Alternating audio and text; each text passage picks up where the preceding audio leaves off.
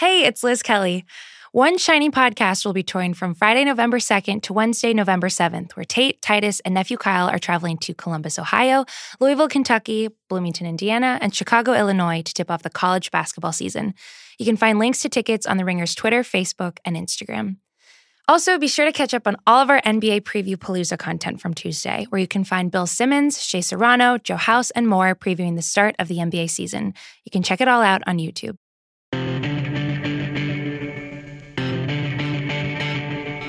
Welcome to the Ringer NFL Show. I'm Kevin Clark. Joining me is Robert Mays. We're going to do a little something different this week. We're joined by former NFL quarterback and current ESPN analyst and Twitter legend, Dan Orlovsky. Let's get right into it.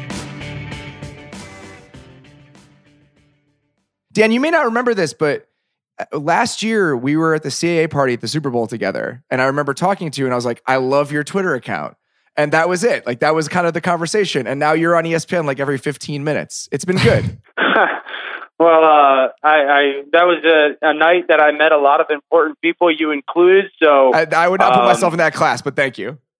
Yeah, no, it was a lot of fun. That was kind of the beginning of this kind of wild journey that I've been able to be a part of in the past couple months. So it's been fun. ESPN has been awesome to work for and work with, and it's just been more than I would have ever imagined coming from social media. But it's been a blast.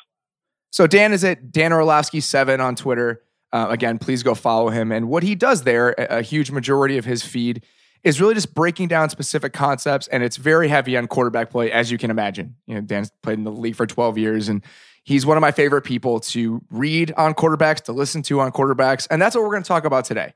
You know, obviously on this show, pretty much every week, we've had some redux or reset about where the position is because of the new guys that have come in and because of just the state of the position in general. I mean, Kevin's written about it.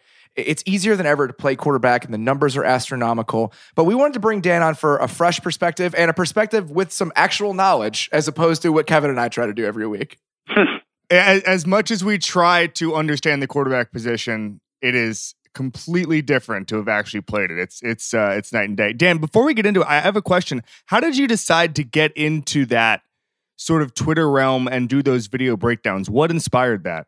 Yeah, so really what happened was in the back end of the summer of 2017, I was in camp with the Los Angeles Rams, ended up getting cut, and I knew that I wanted to get into post-playing career analyst TV world. And so I get cut and I'm home for a couple of weeks, and I'm not wired to just sit around and do nothing. And also at that time, I'm very aware, like, no network's calling me at that moment going, hey, come do games or something like that. So, you know, through some conversations, I was like, I've got to figure out a way to differentiate myself. Like, what's going to be my niche? And I didn't really have social media at that point a year ago or so. I thought it was stupid, to be honest with you. I was a little ignorant in that aspect. And it's a Sunday night game. It still can be stupid, Dan. Yeah, it's stupid for the rest of us. Sure. But it was a Sunday night game. It was the Carolina Panthers and the Dolphins are playing late in the game. Miami decides to all out zero blitz Cam Newton. Blitz everybody, play man-to-man. And Cam sees it before the snap and makes a check at the line of scrimmage to a wide receiver screen. Ends up being a touchdown. And I'm like, dude, that was super dope. And, you know, I'm listening to the broadcast and no one on the broadcast is kind of telling what happened. No one why and how it happened. And I'm like, people need to know how cool that was, that Cam saw it, communicated it, made it a numbers game, all that stuff. So my wife was like, you should just make a video and put it on the internet. And immediately my reaction was like, well, that's dumb. And, you know, I came to my senses a couple minutes later and I was like, all right, I'm going to give it a try. So I mute the television. I just take my phone, put it up to the television in my living room, and I break the play down just using basically my finger pointing to the television. And I make this little 2-minute video and I post it on Instagram and Twitter. I went to bed not thinking much of it, and it went viral. And I woke up with all these retweets and hits and comments of, dude, this is amazing, cool stuff. And in that moment, I was like, there it is. And so I just kind of went on that path of breaking down tape, offensive schemes and quarterbacks and trying to get people to understand it. And it opened up a lot of doors into radio, and then opened doors into some television opportunity, and which opened doors into auditions. And then it opened that, you know, that's how I ended up choosing to go to ESPN. I'm glad. Cool. because when this business has any sort of meritocracy to it whatsoever, it makes me happy. So seeing somebody that deserves it hit it the way that you have is it's encouraging in my mind. It also helps because I just feel like if a lot of guys wanted to go that path, it's just going to make us all smarter. If there's, if next year there's 5 or 6 ex quarterbacks who are doing the same thing, that's only going to help all of us. And so I think that's a cool path. I totally agree. It's amazing just how much information is out there. Just scrolling through Twitter, how much you can learn. And Dan, I want to talk about a specific play that you broke down after the Sunday night game. And I actually wrote about that play today, not knowing you had talked about it. I was scrolling through your feed and saw it.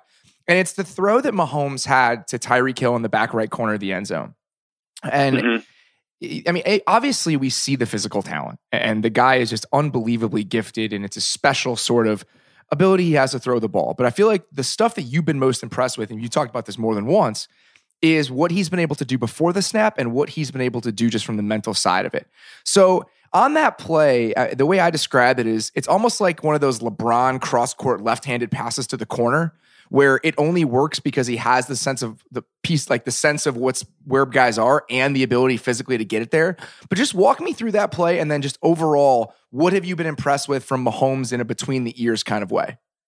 Yeah, I mean, I'll do the play first. So it's really, the play is what we know as a 3-by-0 formation. So the O or 0 is they put the tight end on one side of the ball by himself. The 3 receivers are on the other side of the ball. So it's a trips looking type thing.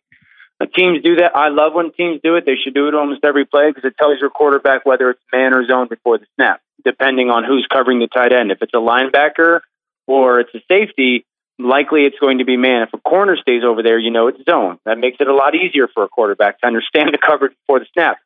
So New England leaves a safety over there, so Mahomes knows it's man. And they've really got the tight end on a little 3 or 4 yard shallow cross, starting on the right side of the formation, coming all the way back across the field to the left. And Tyreek Hill is the number 3 receiver, so the guy kind of closest to the offensive tackle. And really, his job is run as fast as you can to the far back pylon, like you said. And he was not pressed by the guy on New England. He wasn't pressed, so okay. He's got a free run to the back pylon. The only thing as a quarterback that I have to really be aware is since they're playing cover 1, which is man, and then there's a safety in the middle of the field, that safety's job, hey, read the quarterback's eyes, essentially. The only thing I need to be aware of as a quarterback or make sure that I know is that safety doesn't just run with Tyreek Hill and undercut or overcut the ball to the back pylon. So you see Mahomes catch the snap, and he makes this deliberate, almost too much in a way, like obnoxious stare to the left with his shoulders and his head, and it holds the free safety, actually gets the safety to move the opposite direction of Tyreek Hill. And then he just comes back and goes to make this throw to Tyreek Hill. And then I got really impressed was because the defender actually does a nice job. He plays underneath Tyreek Hill. So you could imagine Tyreek Hill screaming to the back pylon, the defenders in between Tyreek Hill and Patrick Mahomes, which is actually good coverage because you're making the quarterback make a more difficult throw because it has to go over the defender's head, but down in time to the back pylon.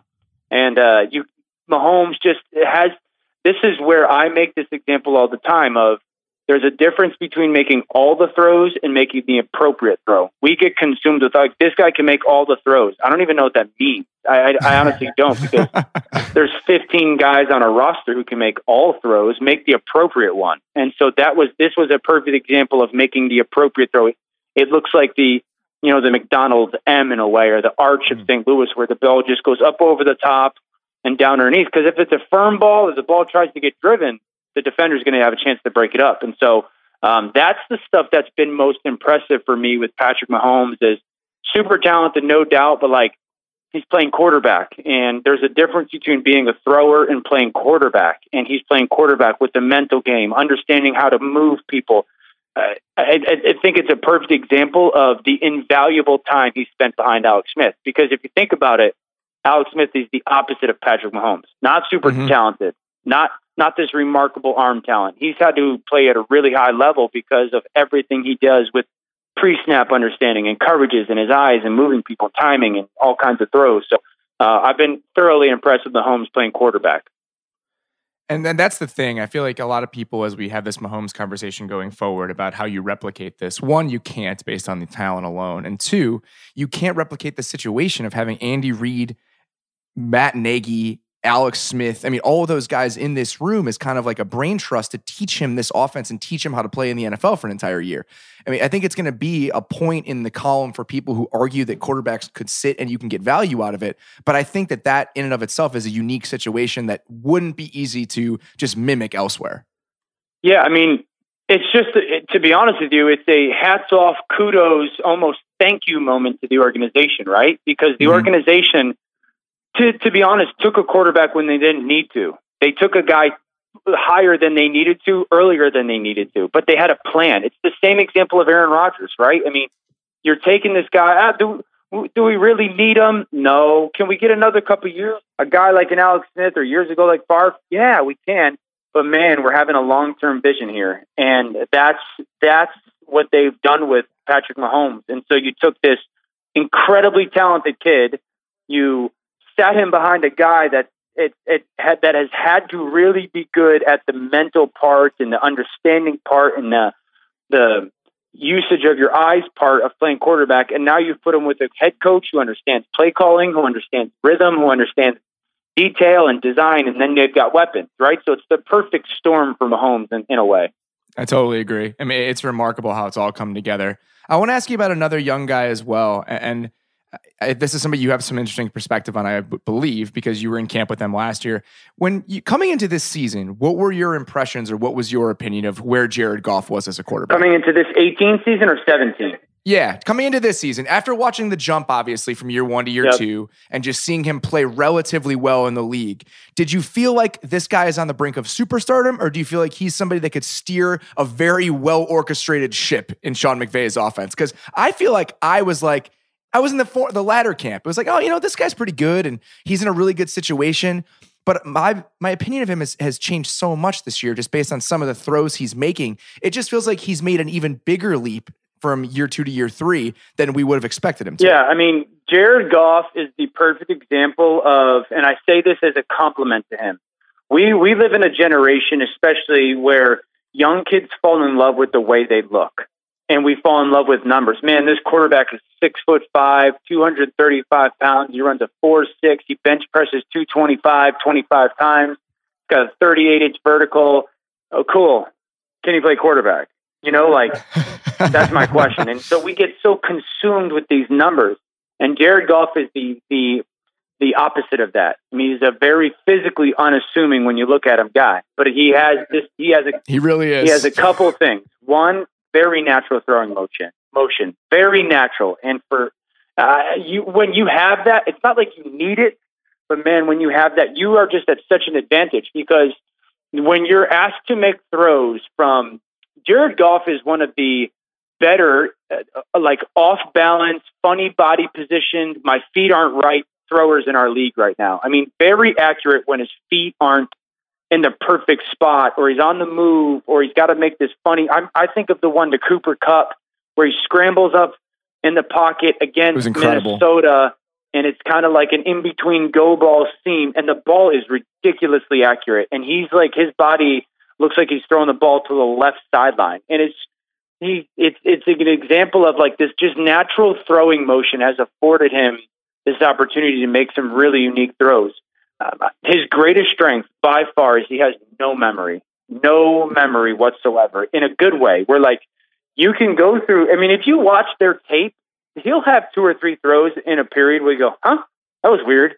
And then he has 9 throws in a row where you go, holy smokes, dude. And so it's a unique trait that no matter if he's playing really good or if he has a bad 2 series, and these guys, trust me, because I tried to do it. I wasn't able to do it. These guys have no memory, and Goff has just no memory. So, in my opinion, one that was, I feel like I know that I've been around guys like Peyton Manning and Matthew Stafford, and I was with Matt Schaub when he was lighting the league on fire in Houston, and I was with Jared. Jared is everything you want in the Los Angeles Rams starting quarterback to be a superstar in this league.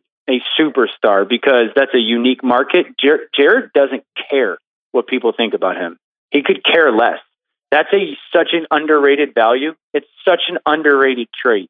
And Matthew Stafford was fantastic at that as well. So no, he's he's every bit as advertised, and certainly being in that system obviously helps. But I don't knock quarterbacks for being with a good coach. Yeah, me neither. I feel like that's kind of the thing that I've been so impressed with. I mean, the throw to Cooks in the same game, I wrote about it this morning. I mean, scheme helps a little bit there. The way that he kind of pulls the safety up with this deep end by Cup turns it into a track meet, but it's still a 60-yard bomb put in like a 1-by-1 foot box. I don't give a shit who the coach is. Like, that's unbelievable. If 5 guys in the world can make that throw. And I just did not think of him in that way before this season, and I absolutely do. I mean, guys, there's been a lot of quarterbacks to go through the Mike Shanahan, the Gary Kubiak, the Sean McVay, the Kyle Shanahan systems, right? I mean, there's been a lot of quarterbacks that have gone through those systems. Not everyone's been playing at the level like we see Jared Goff playing at. So it's not just, oh man, you could just plug and play anybody in there and it's going to be good. You know, like Jared Goff is a very, very, very good quarterback. So I want to ask you about the rookies, and just not each of them individually, but just overall with that group, what has jumped out to you the most, either in a good or bad way, that you've seen from those 4 guys? Yeah, well, I'll kind of go by, I guess, individually. I mean, Sam Darnold has been so impressive by 2 things. One, somehow, some way, he's taken a Jets team and scored 40 points twice in 6 games and 30 points 3 times in 6 games. You know, like, what? With they don't have a ton of people around them, you know, and there's some flaws on that team. And in every game, you can make the case once you watch the film that Sam Darnold's been one of the 2 or 3 best players in the field. I mean, he makes 3 or 4 throws a game if you're being honest about it and not, you know, favorites or whatnot or buddies.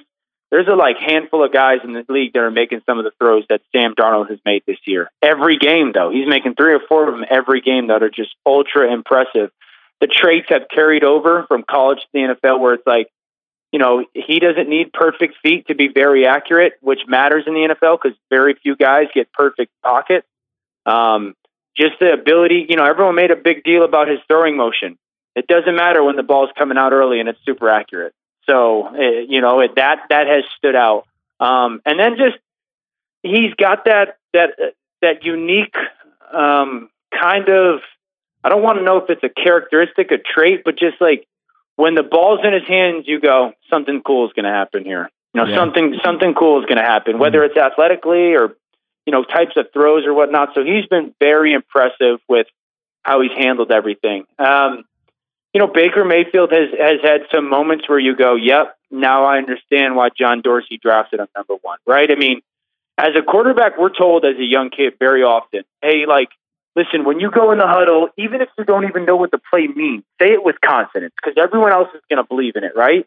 And that's Baker Mayfield to me. And I'm not saying he doesn't know what's going on. I'm saying when he walks in that huddle, everything he says is giving confidence to everybody. I mean, you can, you know, the team is more confident because it's Baker Mayfield, not because they're better players, because it's Baker Mayfield.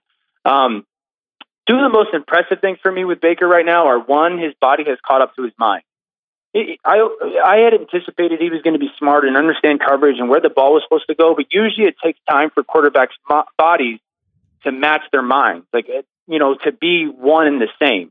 Baker has done that, and that's been really cool to see.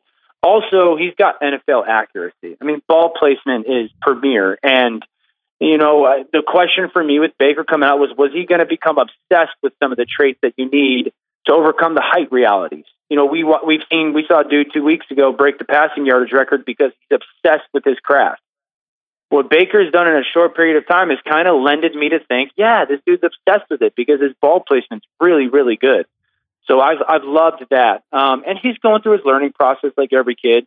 Josh Allen has played how I thought he would. I mean, Josh Allen's going to struggle. I just firmly believe that. I don't care how big you are, if you could throw the ball 100 yards, great. The ball gets thrown like 20 yards 4 times in a game. So, you know, he's struggling right now to see coverage, and he's struggling right now to understand pressures and have plans at the line of scrimmage. Now, the accuracy stuff that people talked about coming out of college, I didn't believe in, and I believe he's disproved that. Like, I don't think the kid's got accuracy issues. I really don't. He's made some really nice plays. My concern would be this.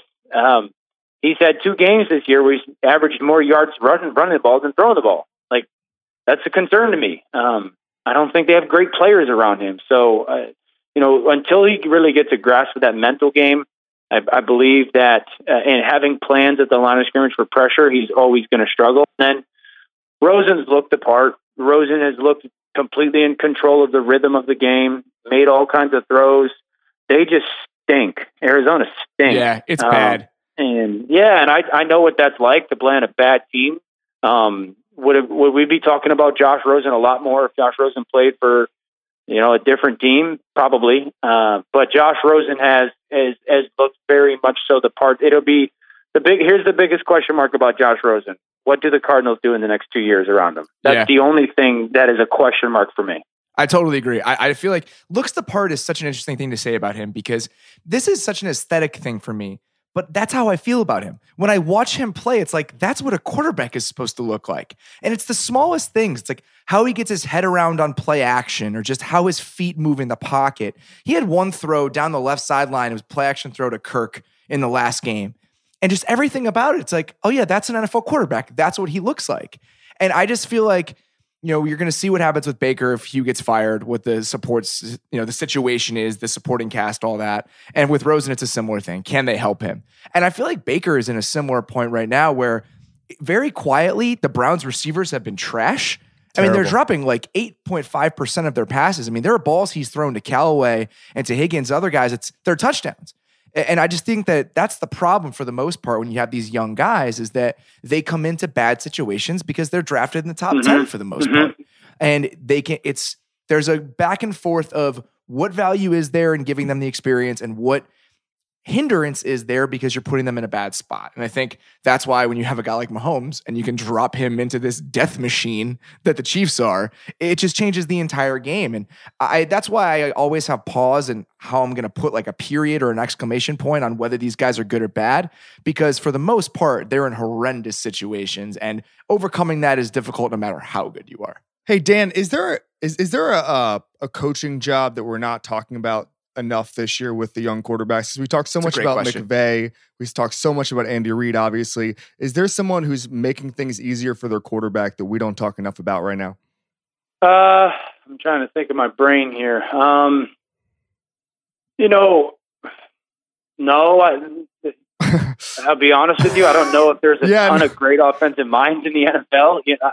I'd argue that there's some coaches out there that are making it harder on guys. There are plenty of guys that are making it easier. I've been impressed with what Jeremy Bates has done with Sam Darnold, especially in the last 2 weeks. They've decided to push the ball downfield a little bit more, which I've liked. DeFilippo has been great in Minnesota. Awesome. And that was a huge question mark coming in. Matt Nagy's been really good in Chicago, really, really creative. The great thing about Nagy is he's figured out that his best player is Tariq Cohen, and then he either uses Tariq Cohen or gets everybody to watch Tariq Cohen and then uses all the other guys, which has been really cool to watch. But no, I think there's per every year, there's 6 or 8 guys that do it really good. And then there's just like there are teams, right? Then there's 12 to 14 who aren't very good. And then there's 8 that, I don't know how that math works out. And then there's 8 to 10 that really do. It just feels like, you mentioned Bates, and I'm looking at it right now, and Darnold's using play action on 26.4% of his dropbacks. And, who's number 1? It's obviously Goff. Who is number 2 if you change the qualifiers? It's Garoppolo. Do you feel like the move right now, if you're trying to get the most out of your quarterback, is trying to find someone in that Shanahan-Kubiak system and just rely on play action and movement and everything else? Or do you feel like that's too simplistic a way to look at it? Well, it's certainly simplistic, I guess, is a way you could put it. Because there's a lot of coaches who have tried to run that system and can't. Those guys, I always say to be really good at that position and essentially run a good unit, you've got to have a great scheme, you've got to have dudes, and then you got to have a guy who can call that scheme. And so just because, I know this scheme doesn't mean you're going to be good at calling it at the right moments with the right people, utilizing the right, spacing and guy.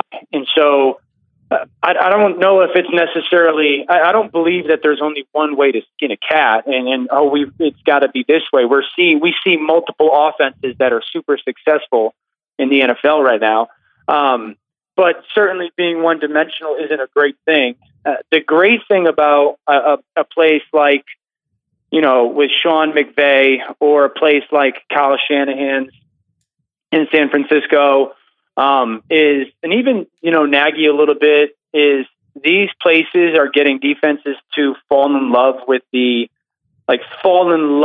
stopping the run. And you always hear coaches be like, "Oh, we got to stop the run. We got to stop the run."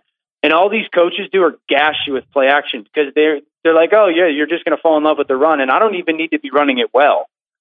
You're so consumed with stopping the run that these play action passes are going to be gashes. So, I believe. Minnesota is the perfect example. They're a bad running team, actively terrible, and they still destroy people with play action. It doesn't matter. Because defensive coaches, I'm telling you, I've sat in so many meetings where the defensive coach will stand up and be like, "Number one thing, we got to stop the run." And I would always sit there and be like, "Isn't the number one thing to make sure they don't score points? Like, shouldn't that be the number one goal?" And so how do we make them how do we make sure they don't score points?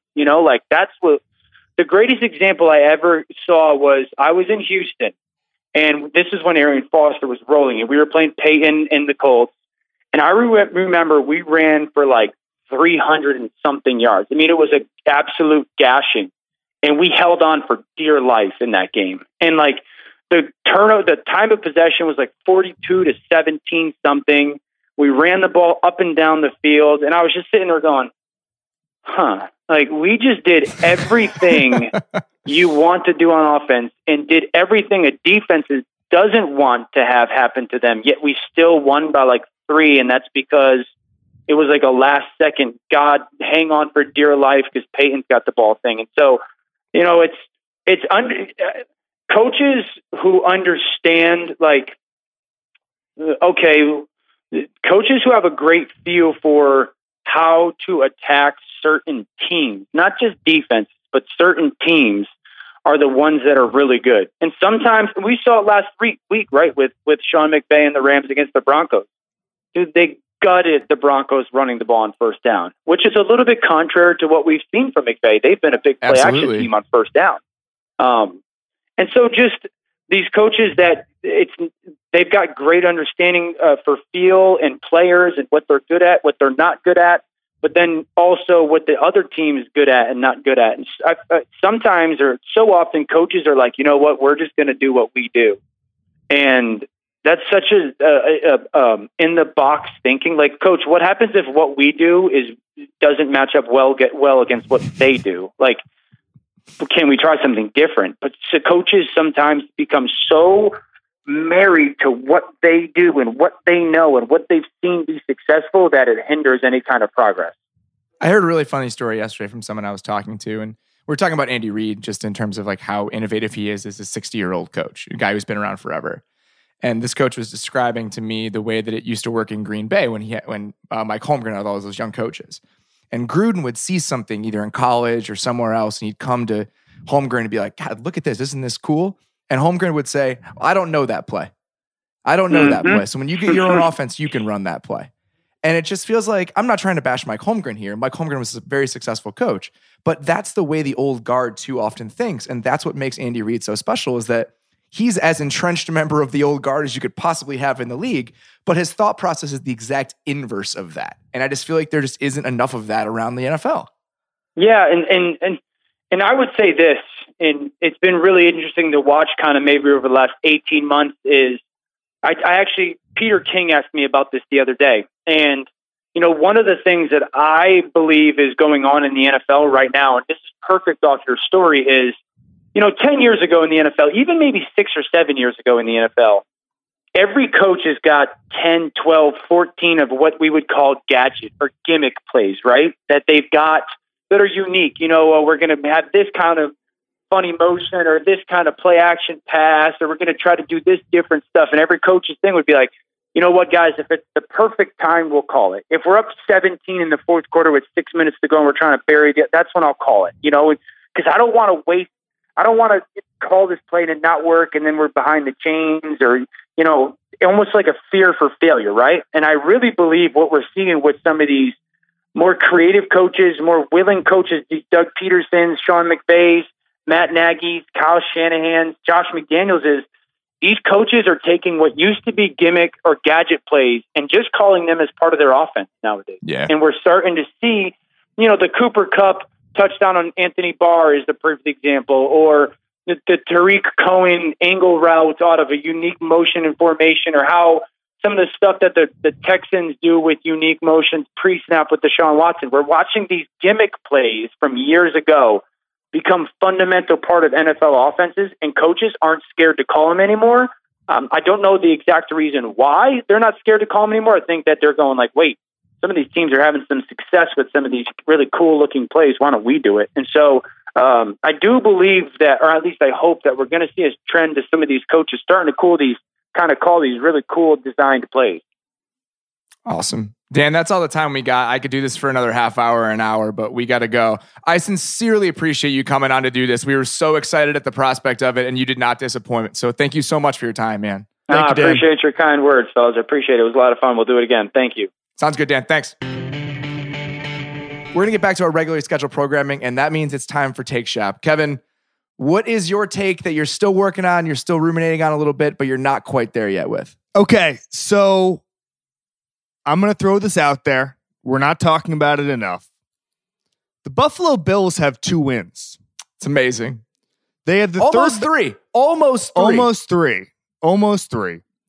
They have beaten the Minnesota Vikings, who look pretty good. They've defeated the Tennessee Titans, who we are not talking about. I can't believe you mentioned their name. God damn it, Kevin. I'm sorry. But they have defeated them. They beat a team. They lost by 44 to the Ravens, who are apparently good. And as you alluded to, they were within 1 score of the Texans. And they had Peterman. I mean, that's just, they outplayed the Texans in that game. And they got Peterman. Right, sure. So they've got 2 wins with the 3rd best defense in the NFL and the 2nd worst offense on record. According to Football Outsiders, the only worst offense is the 2004 Dolphins, a team that started 1-9 and then was able to win some of those garbage December games to get to 4 wins. This is a long way of saying that, folks, Sean McDermott might be a good coach. Here's my thought about it. 2 wins and at least competitive against other teams with a roster that we thought was just a total teardown. Okay. I agree with you and I don't. 1, Sean McDermott's still the guy making these ridiculous quarterback decisions. So I'm not going good coach. Let's not, okay. But from a 2018 perspective, what is the best thing he could have done? Start Josh Allen immediately? Yes. Why not? Well, I mean, he's hurt now, but yeah. Well, sure. But just from the beginning, put him in the game. Who gives a shit? I agree. It seems like the Nathan Peterman experiment has run its course. Derek Anderson is starting this week, so that's that. But I feel like overall, to be in the games they've been in, to win the games they've been in, I know that Minnesota game we're all agreeing never happened, but I kind of feel like it's an impressive coaching job from Sean McDermott. Here's why I think I agree with you. Outside of the quarterback stuff and those just baffling decisions, when you watch their defense, that is a well-coached defense. Those guys play their asses off. They've been destroying people. I mean, Lorenzo Alexander and Jerry Hughes have been really, really good this year. And they have a very good secondary that was just kind of all over the place against the Ravens in a way that I didn't understand. But outside of that, they've played well. I mean, that unit is very well orchestrated and designed. And I think that's why I would tend to agree with you. Even I think the quarterback stuff is almost a disqualifying factor. Yeah, I mean, listen, benching Tyrod Taylor for no reason and starting Nathan Peterman last year is pretty unforgivable. It was really bad. But from a 2018 perspective, I think he's not playing it disastrously. All right, are you ready for mine? Okay, so let's back up. We're building up to this. Let's back up. You've really, really wanted to unleash this take on the world. We've alluded to it many times over the past couple of weeks. It just hasn't worked out. We've run out of time a couple times. Came up. I was the bumped guest. You came up with it when we were together in the sort of middle of our studio area, green room, and you were looking at draft prospects, and something was just sticking in your craw, and you just unleashed this take on me and Craig, our producer, and you've been obsessed with it ever since. Okay, Robert, so this started give the take. This started when we were discussing Justin Herbert, right? The prospective number 1 pick in the draft, whatever. And I was reading up on Justin Herbert because at that point I had not seen him play football because I don't watch much college football. I watched him last week almost solely because I wanted this to be more informed. Justin Herbert is 6'6". And here is my take shop. Tall quarterbacks are bad. You can be too tall to play quarterback. And I feel like 6'6" is the cutoff. I want to read this to you. And this list is very important. And it is the crux of my take here. From 1999 through 2018, which is the data available on mockdraftable.com, I would like to read to you the quarterbacks that measured above 6'5" at the combine. Are you ready? Mm-hmm.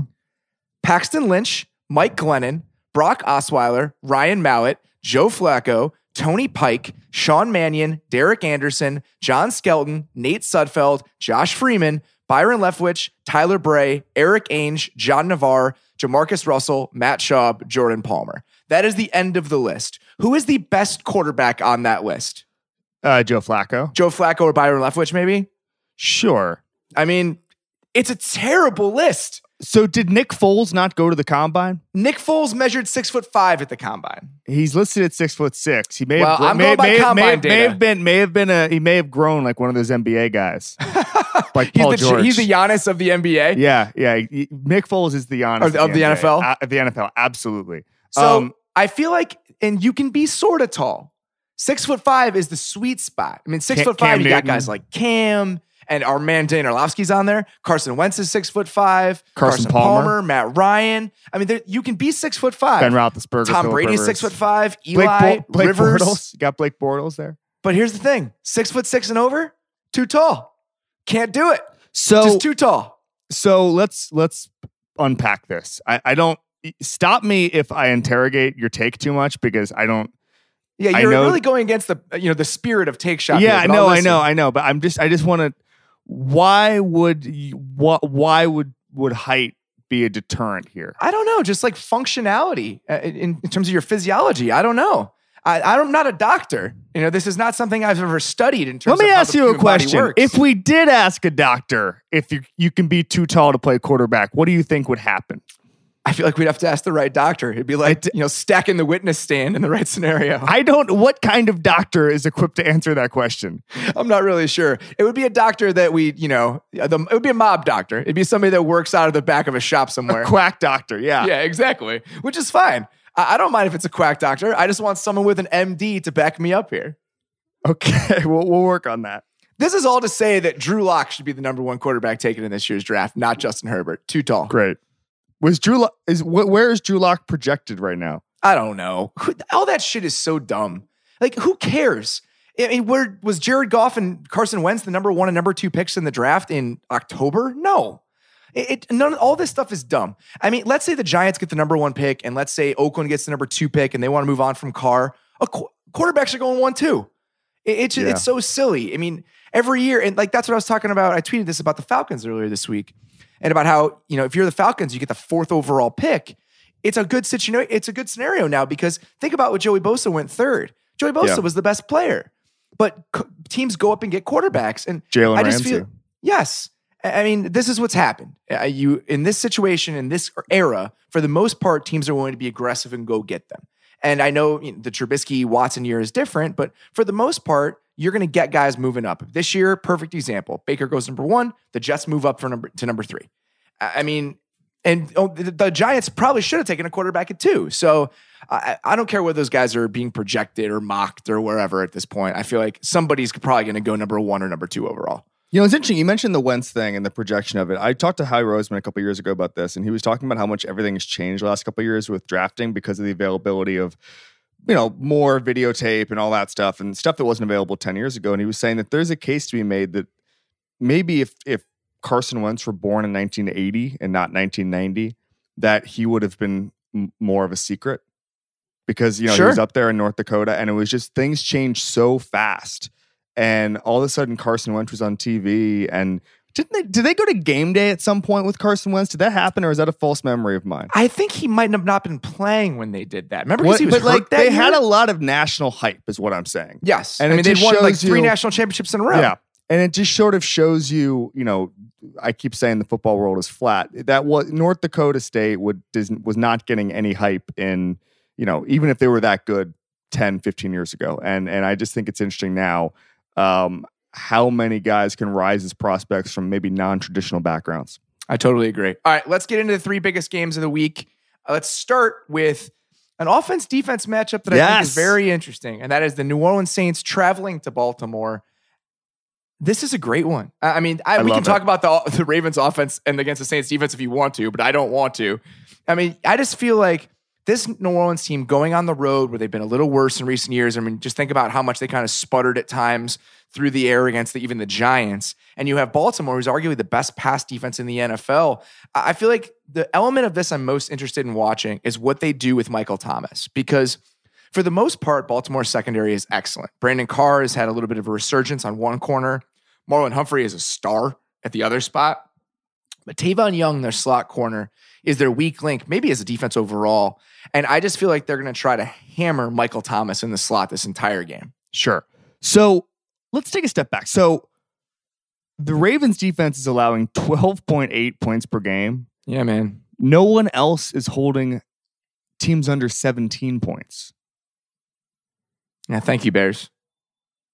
I mean, it's pretty damn impressive. And they had, they broke the Tennessee Titans last week. Yeah. They have not, I didn't know this. I didn't know this. They have established a modern record. ESPN had this.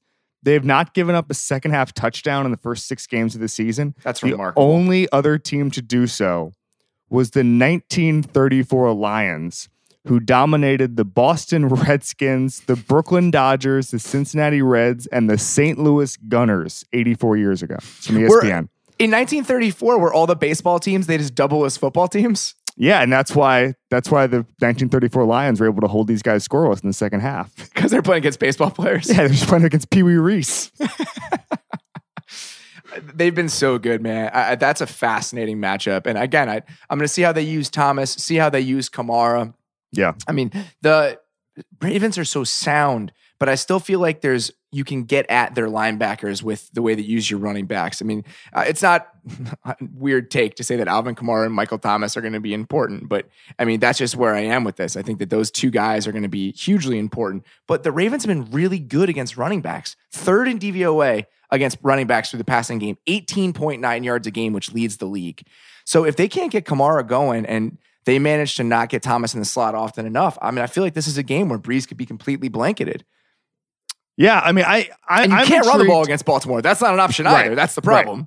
I'm intrigued by this because I know it's simplistic to say, but there's a couple things. Number one, I want to see how good this Ravens defense can be in the modern era against a team like New Orleans. I know that's very sports radio talky. These guys got to prove it, but it's just so hard. They got beat by the Bengals. It's the one real team they've played against. Right. That's what I'm saying. And so now they're going up against, when you go by passing yards per game, and sacks and points, the Saints are top 3 in offense in all of those categories, and the Ravens are top 3 in defense.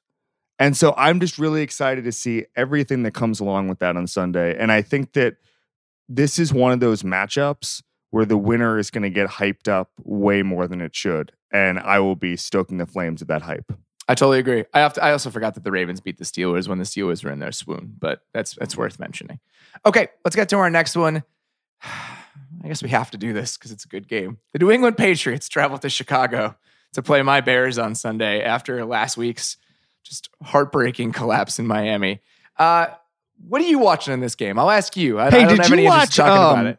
Did you watch the Bill Belichick breakdown today? He had a very No, I did not watch that yet. I will do that after we're done with the show. You do know what I'm talking about, though, right? He did a video thing. So no. Okay, so he did one of those like telestrator. He just like went over the plays against Kansas City and it was pretty illuminating. And one of the things I think, where is this on their website? Yeah, with Zolak. What I think is interesting is when he puts those out, he tends to he tends to highlight things that I think that he doesn't think a lot of people are talking about, right? Sure. So like I remember a couple years ago, he was just obsessed with illustrating Gronk's blocking because one of the things he's always talked about is that Gronk doesn't get enough credit as a blocker, which I agree with. I think that I remember Kellen Winslow Sr. said this, and I think about it all the time, that if you can catch the ball as a tight end, you're automatically labeled a finesse guy. Only because just defenders just want to be able to say that, right? Like, oh, this guy, he's not the total package, he's a finesse guy. And I sort of feel like with Rob Gronkowski, even though we have mountains of evidence that he's really a physical guy, we do not give him enough credit as a physical player. But that's aside from that. So he really highlighted in this particular video the run game. He didn't, Sony Michel, who now I think is second in the league the last 2 weeks in rushing yards. Yeah, the run blocking, run blocking when you watch this video is a finely tuned machine. It's really good. And I just feel like there's a real opportunity for the New England Patriots now to be a two-dimensional team. And I think that's really, Bill Belichick has a million times said, I don't care about running the ball. I care about winning the game. I don't care about balance, kind of the Mike Leach thing. He does not care about 50-50 balance. And he was one of the first guys to do that. This is a guy who doesn't care about norms. He's the first coach in history to run a majority shotgun offense 11 years ago. Okay. And so I think that's a new dimension that could come with his offense. And that's sort of what really excites me, especially against this defense. What in having watched this team so closely. So first of all, Khalil Mack, day to day with an ankle injury. Are you worried about that? Yeah, I'm worried about it. Okay. So the reason that I'm worried about it is not that I think he's going to miss time, anything like that. I'm just concerned that he's going to be 75% of himself for the entire season now. So do you think there's a way, when you think about this New England team against this Bears defense, you are worried about what part of the game? The running backs against the Bears linebackers. That's exactly what I was going to, that's the reason I brought it up. I feel like if you're looking at this Bears team, it's very similar to the way that the Patriots tried to attack the Texans defense in week 1. Yep. The Bears are better. I think that the Bears are better overall. I mean, top to bottom, this is one of the best defenses in football, even with what happened last week. But what the New England did against that Texans team is they essentially said, okay, Zach Cunningham, you're mine. If Amukamara doesn't play, and then I feel like maybe you get that second element of going after a backup corner. I mean, they did that to James White, did that with James White against Kevin Johnson. So I feel like that's what Belichick, they're going to hone in on. That's what they do. And Roquan still has a little bit of a ways to go. Trevathan has been up and down this year. I think he's a little bit dinged up. And then going after whoever that backup corner is, I can't remember his name. If Amukamara does not play, that's embarrassing. But that's the issue. And that's really the only thing I'm worried about in regard to that. I'm curious to see what the Bears try to do up front. You don't blitz Brady. The Bears are blitzing on 16% of their downs, one of the lowest rates in the league. I think they have the recipe in the same way we've seen from other teams over the years. One of the things the Texans did extremely well over the last couple seasons is using their pass rushers in unique areas and stunting. So if Mac isn't 100%, I feel like one of the ways you can still take advantage of him is by having him be the decoy of sorts in a stunt. Yeah. So you slant inside, Hicks goes over the top. Or you try to get him either slamming in between two guys to get double teamed and you get a one-on-one matchup on that side. So what he does in terms of the attention that he takes away is really interesting to me. And maybe, if you're the Patriots, you just think Marcus Cannon can take him away. And I don't know the answer to that, and we'll see if he's 100%. I don't think he can. Cannon missed practice today, so he may not play. So if that happens, then I'm very happy about the I can never say his name, the Adrian Waddle situation over there. And I think that I like Mac in that matchup, even if he's a little bit banged up. So we'll see. I like how this defense matches up with New England, but I do think there are little tiny cracks that you can take advantage of. On the other side of the ball, I'm very curious to see what he's going to do to Trubisky. I think he's going to do a very good job on Mitch Trubisky. Are you talking about Bill Belichick? Yeah. Just what their approach is. Yeah. Look. So first of all, they just came off a 43-40 shootout against the Kansas City Chiefs. And this will be a very different game than that. When you think about what Belichick can do to take away Trubisky's weapons, what's the first thing you worry about? Sorry about the little mix-up here, guys.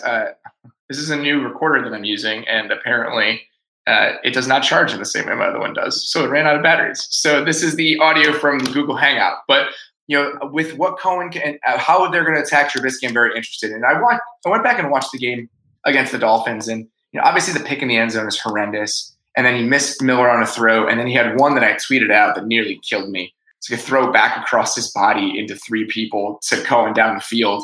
But for the most part, I mean, those are the only 3 throws where I sat there and was like, yeah, this is a problem. Like, this is really bad. I am very happy with the strides he's made. I just feel like Belichick is really going to make him make decisions, and that's a concern to me. I have some bad news, Robert. If the number one worry of your quarterback is that he might have to make decisions, you might not have a good quarterback. Here's what I mean by that. I think that he's going to not be able to just pull the trigger. I know what you mean. I know what you mean, buddy. I do want to say really quickly about the Belichick video stuff, which I find fascinating. The best ever Belichick breakdown video, because you can tell who he hates and who he doesn't from the videos, is after the Jonas Gray game. Remember that shit? He kept referring, he was talking about the blocking schemes the whole time just to own Jonas Gray. And then he never named him the entire time and just called him the running back.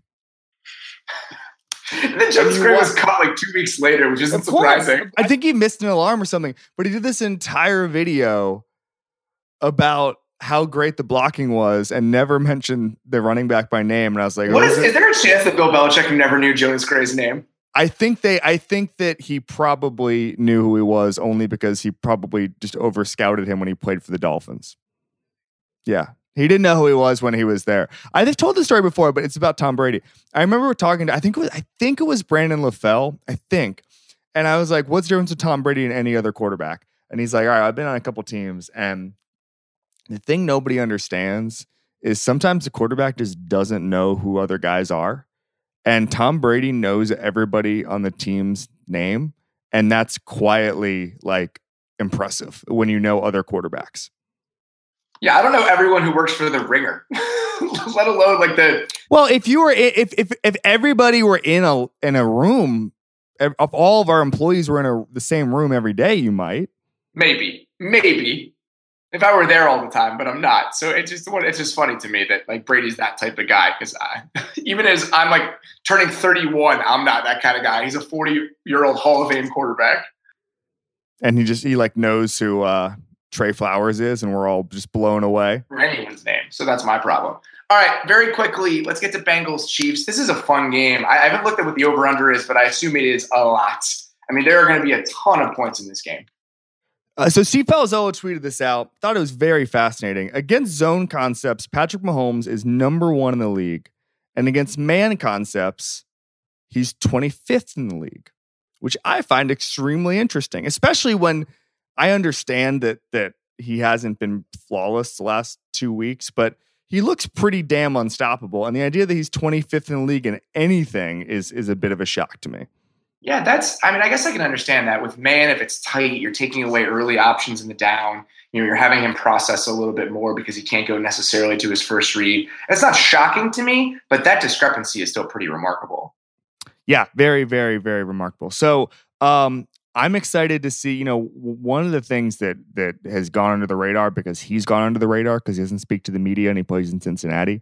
That defensive line led by Geno Atkins, I mean, they just took I've never really seen an interior rusher like that win a game for in the last couple of years in the same way Geno Atkins did against Miami. Like he's been an absolute force in some of these games this year. He was against the Steelers. He didn't have a sack. Before that, he had 3 sacks in 2 weeks. I'm intrigued to see that defensive line against Patrick Mahomes and see what they can't do as far as disruption. Well, that's the problem, is that I think against teams that have good pass protection, this Bengals defense is really going to struggle because their secondary leaves a lot to be desired. And that's what happened with the Steelers. I mean, the Steelers had the best pass protecting line in the league, and they got no pressure. I believe they hit Ben Roethlisberger 1 time. He was not sacked, and Roethlisberger has a decent day. Yep. So I'm worried that it's going to be another huge day for Mahomes. But that being said, this Cincinnati offense has been very good, and I believe they're going to be able to move the ball however they want. The over-under in this game is 58.5. Like, I mean, this is the world of the Chiefs. This is what is going to happen week in and week out. Geno Atkins' most recent tweet is an endorsement for an electric toothbrush.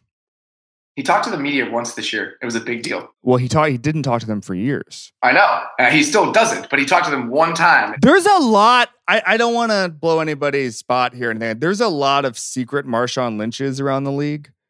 And no, they don't rise to the level of Marshawn Lynch because they don't play for either marquee teams or the team doesn't make the conference championship or the Super Bowl. So a lot of guys who just bail on the media and no one ever talks about it. And Geno Atkins went a couple of years without speaking to the media. I think he went 3 years without ever speaking.